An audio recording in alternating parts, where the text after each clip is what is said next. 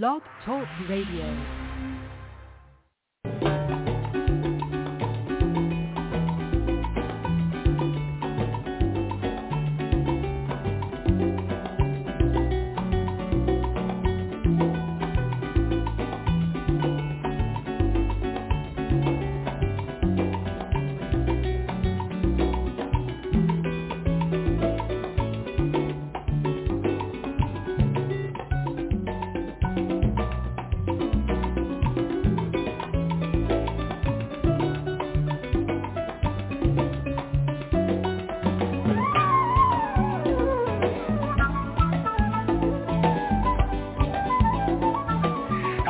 This is Silvio Canto in Dallas, Texas on Saturday, November the 4th, and welcome to our commentary. Just a quick follow-up on the Texas Rangers. I'm sure you know that they won the World Series, and there was one parade on Friday, and I don't even know how many people were there. I mean, it was an unbelievable number of people who were there, and I've seen, estimates of 100,000 people. Some people are saying even more than that. I really don't have an official estimate. I don't know if they ever will put one out. But it was just an incredible moment of happiness for Ranger fans who've been looking forward to this for a very long time. The team came very close in 2011 and, a couple of other divisional titles after that. But this was the first time they had ever gone to the World Series, to say the least. It was an absolutely stunning Friday. And, the pictures in the newspapers, you see these photos of people going back forever. It seems like forever, the number of people who were out there. So congratulations again to the Rangers. I guess we're going to go into the Cowboys now that the baseball season is over. They've got a big game coming up with Philadelphia on Sunday, so we'll be focusing on that a little bit more. We are going to do a follow-up show on the Rangers. Maybe on Sunday. I'm working that out, but definitely we're going to do a year wrap-up show on the Rangers. One of the most interesting things happened 85 years ago this week. It was actually October the 30th, 1938, when a young man by the name of Orson Welles, who had a tremendous imagination, to say the least, put together a radio show based on the book The War of the Worlds. It became not only one of the most controversial radio shows in radio history, but frankly, one of the best radio shows. And I would recommend to everybody to go back and dig up a copy and listen to it and imagine yourself in 1938, somewhere in Kansas, somewhere in Nebraska, somewhere where you were a bit isolated, let's say, from the big cities. We didn't have, obviously the social media, the media that we now have. And for most people, that little radio in the living room was all they had. And here you have, Martians landing on Earth and all this kind of stuff. And a lot of people obviously became very concerned and quite scared. Turned out to be a show, but it turned out to be a very controversial show. So I spoke about this last week with our friend Bill Katz, the editor of Urgent Agenda. And I spoke with him about not just that show, but the impact of radio and how it just transformed the country back in the 1930s. You may remember that back then it was President Roosevelt who started the fireside chats, and they were done on the radio. He was very good at delivering a message on the radio. So let's go back and listen to my friend Bill Katz, the editor of Urgent Agenda, as we remember 85 years ago today, or this week I should say, Orson Welles and the War of the Worlds. So check this out. Hi, everybody. This is Silvio Canto in Dallas, Texas on Monday, October the 30th. We like to do on Mondays, we'll be chatting with our friend Bill Katz, the editor of Urgent Agenda. Bill, welcome. It's always great to have you. Pleasure to be with you, Silvio, on this eventful day, eventful because the entire month is eventful. That's right. Did you think 4 weeks ago that the world would be involved in a major war? And it is a major war. And we've been saying all along when we discuss politics, you never know what could intervene in a political campaign. That's right. Now we have total disruption. That's right. That's exactly right. I wanted to briefly just take a little detour for just a second, Bill, and go back to 1938. If this was 1938, I guess the Depression was still pretty rough in the country, and people were beginning to listen to their radios on Sunday night. And there's this amazing broadcast by a fellow named Orson Welles about the War of the Worlds. And if anybody has ever listened to that, and I've done so several times, I can certainly understand why people were scared. I mean, that was so well done, Bill. And it was just one night. And is it true that people were actually jumping from balconies? I've read that. Well, that I don't know, but I know that people were frightened. They believed it was real because it was done so realistically. And nobody at the network apparently cautioned and said, wait a minute, what if people believe that this is actually happening? And I'd imagine if somebody said that, the reaction would have been, hey, that's good, that makes it even better. But yes, there was a nation that was very much afraid. The power of radio, the power of the news media is very great. And I think we saw that just a few weeks ago in the most horrible way during the Israel-Hamas war, when a fake report about the bombing of a hospital went around the world and generated enormous crowds and protests and riots, and the news organizations that were involved still have not apologized. Yes. No, that you're exactly right. But I've always felt that what makes radio even more scary than television is because you cannot see it. And so, like, even in a baseball game, to me, if you listen to that famous home run, the Giants win the pennant. Yeah. It's much better on the radio. I've seen them both. I've seen the video and I've heard the audio, and I'd rather hear the audio. To me, it's more fantastic, though. Yes, and also with audio, with just radio, you can use your imagination, and you can imagine what the scene looks like. In fact, I remember as television, I'm old enough to remember, as television was coming in, we had a teacher in school who taught, we had a class called Radio Workshop where you learned radio, and she said that she thought it was very sad because people will not be able to use their imagination. Everything will be given to them. And I think there's some truth to that. Absolutely. Well, to me, the radio is a little bit like reading a book. And I had the experience, as many boys do, of reading Treasure Island by Robert Louis Stevenson.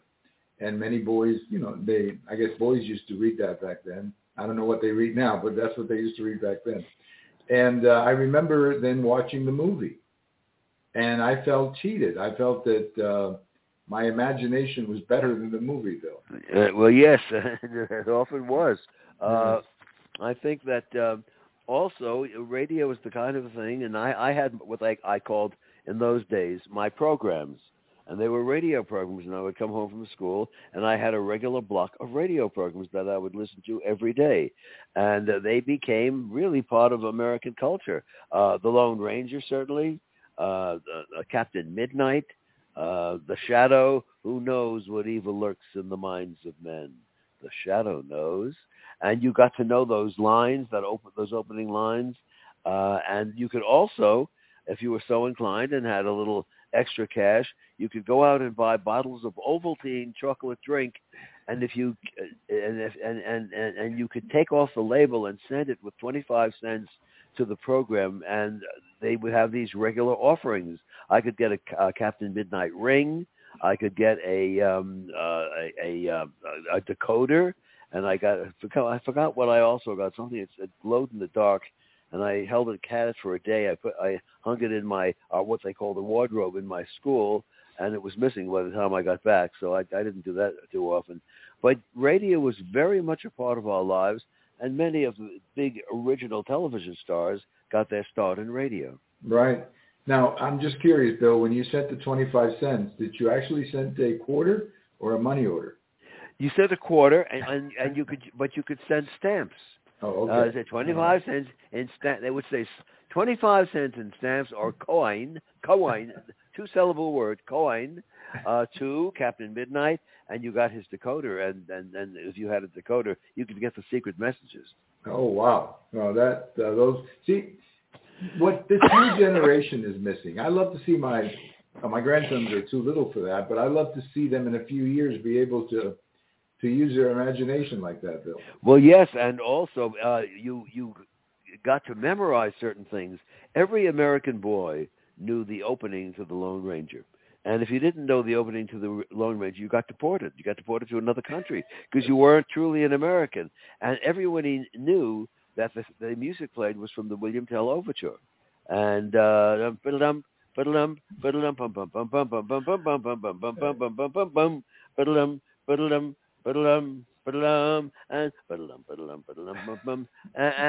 and you learned about sound effects from that. I remember once going. My school took us to one of the local radio stations, and the sound effects guy was there to show us how they simulated the horse in the Lone Ranger.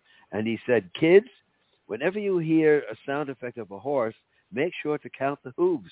Because horses have 4 hooves, not 3."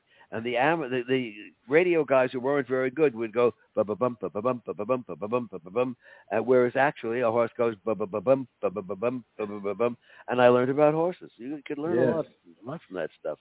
No, I mean that's just great stuff. I mean that's how you make a kid grow up and have all kinds of positive things to do with his time. I think it's absolutely great, and something. I guess it's lost. It's never going to come back, I guess. No, that's right. That's all gone. Well, Orson Welles, 85 years ago, I guess it would have been tonight. Yes. 85 years ago tonight. He later went on to make one of the great American movies called Citizen Kane. That's right. Yes, he did. That was, I guess, a few years later, right? Yes. Early 40s. Yeah, that's right. Amazing. That is a great movie. I finally got to see that movie about 30 years ago. And I thought it was absolutely great. It's one of the benefits, not to take too much time on this, but one of the benefits of VHS was that it introduced a lot of movies to you. Oh yes, that was true. That you didn't have to go out and see them. And movies like Citizen Kane, that was one of those great movies that I actually saw because VHS. That's true. Well, you could go to a store and rent them. And even if they weren't being shown on television at a particular time, what was the big chain? I've already forgotten the name of the big chain. Blockbuster, was it? Or? Blockbuster, yes. Yeah. And they only stayed in business a few years because along came cable TV, which now and nowadays, I mean, you can see any movie if you have a subscription service like Amazon Prime, which we do. They have so many of the old movies. And either you can watch them for free, or in most cases there is a small rental fee. Mm-hmm. But it's just in terms of seeing old movies, it's an amazing generation. We can go back and really study and introduce our children to the great movies of the Golden Age. That's right. No, you're right. You're right about that. But anyway, one topic you mentioned today over at Urgent Agenda, your blog.